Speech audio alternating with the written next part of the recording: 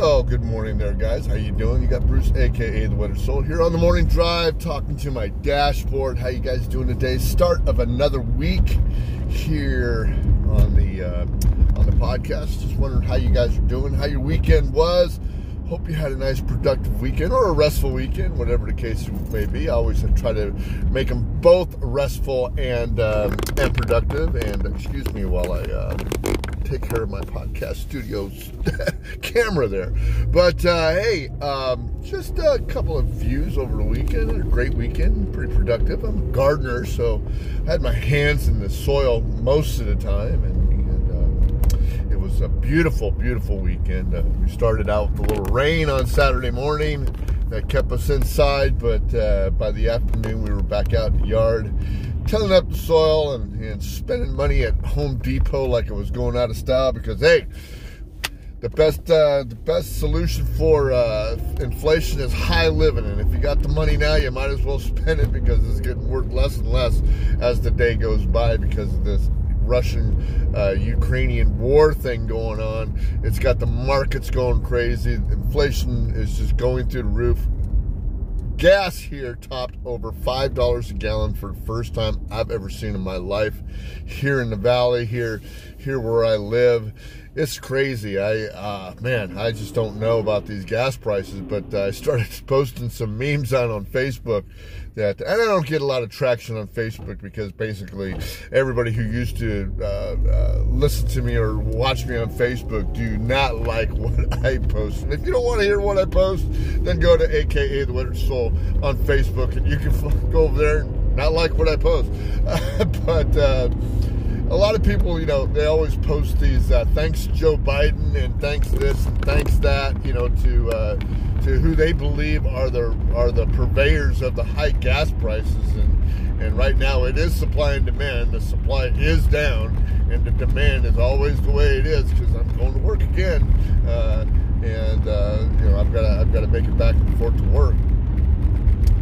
So, in retrospect of what I was saying, a lot of people, they post this thanks Joe Biden stickers on the gas pumps, and pictures of Joe Biden saying thank you Joe Biden for the gas prices and things like that. So I started blaming other people, like I would say, $5 a gallon gas, thanks Jimmy Carter, or thanks Winston Churchill, because it's so ridiculous about who drives gas prices and everybody's energy policy that they have, no matter where we're going in the administration. This would have happened to Trump eventually, and this whole economic situation will ebb and flow if you watch the markets, and I watch the markets fairly closely.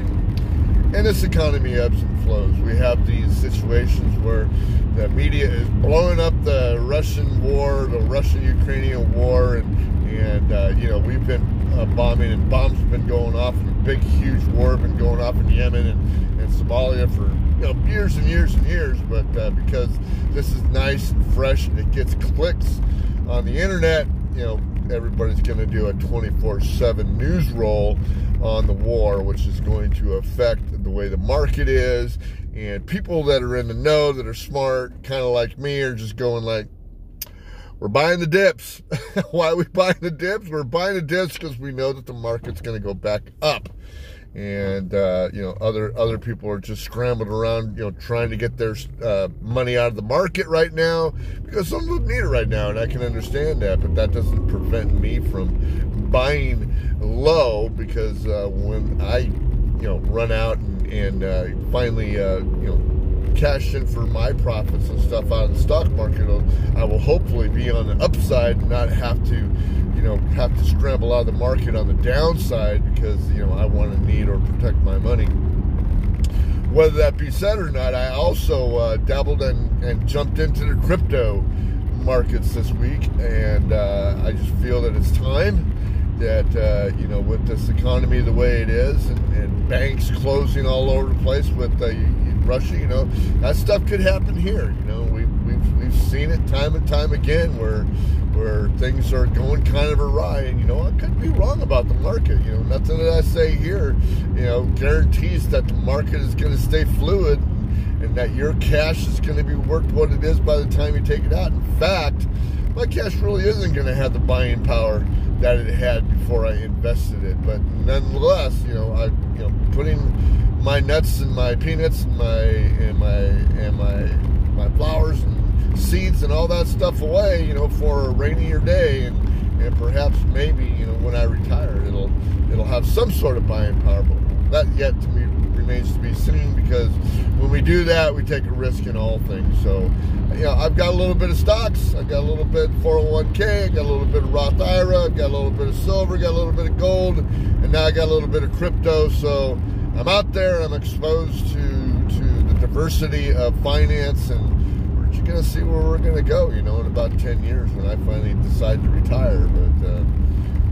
I'm not going to tell you what you can do with your money or what to do with your money, because I don't have a clue. I just think that I'm doing the best thing that I can with what some of the financial gurus say, is that you should diversify as much as possible. So why not put a little bit here and there for your savings and stuff like that.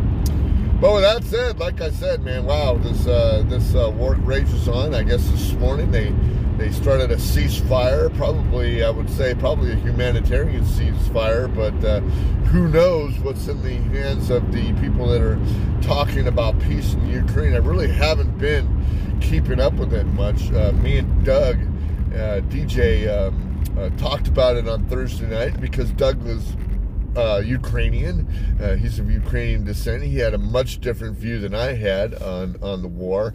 Got a little heated because Doug is Doug's a little bit different than me when we talk about stuff on the podcast. He is definitely a Cold War type individual who hasn't progressed past the Cold War. Russia bad, black hats, and West white hats, where he believes that the U.S. has made themselves the world police, so to speak, and I, for the other hand, just believe that other things drive these wars, and other things drive these reasons why Putin is doing what he's doing now, whether that be NATO, whether it just be a great big power grab on his part. I don't know. Like I said, I have not followed the situation as fluidly as most people have, and I don't know if Doug has either, but he has his views, I have his views. But it is a spirited conversation that you can catch on Rumble, or you can catch on Spreaker, or your favorite podcatcher. That would be the Weathered Soul podcast that we do on Thursday nights at 7 o'clock. Every other Thursday night at 7 o'clock, we do a live podcast, and me and DJ get together and we talk about the news of the day or the week, or the issues that are happening, right at that time. And it's a fun, both of us have, just different views and stuff. We discuss the views, the viewpoints, and the bullet points and all that. And then hopefully we come out at the end smiling at each other. And we're doing okay, because we got together Sunday for a cake and ice cream for my mother-in-law. So all that went great. But anyway, I just wanted to shout at you guys, say good morning for a new week. And I'm on my way to work. Going to go do my 9 to 5 and then get my week going. And we will see you in a couple days, all right? So for best results, squeeze from the bottom up.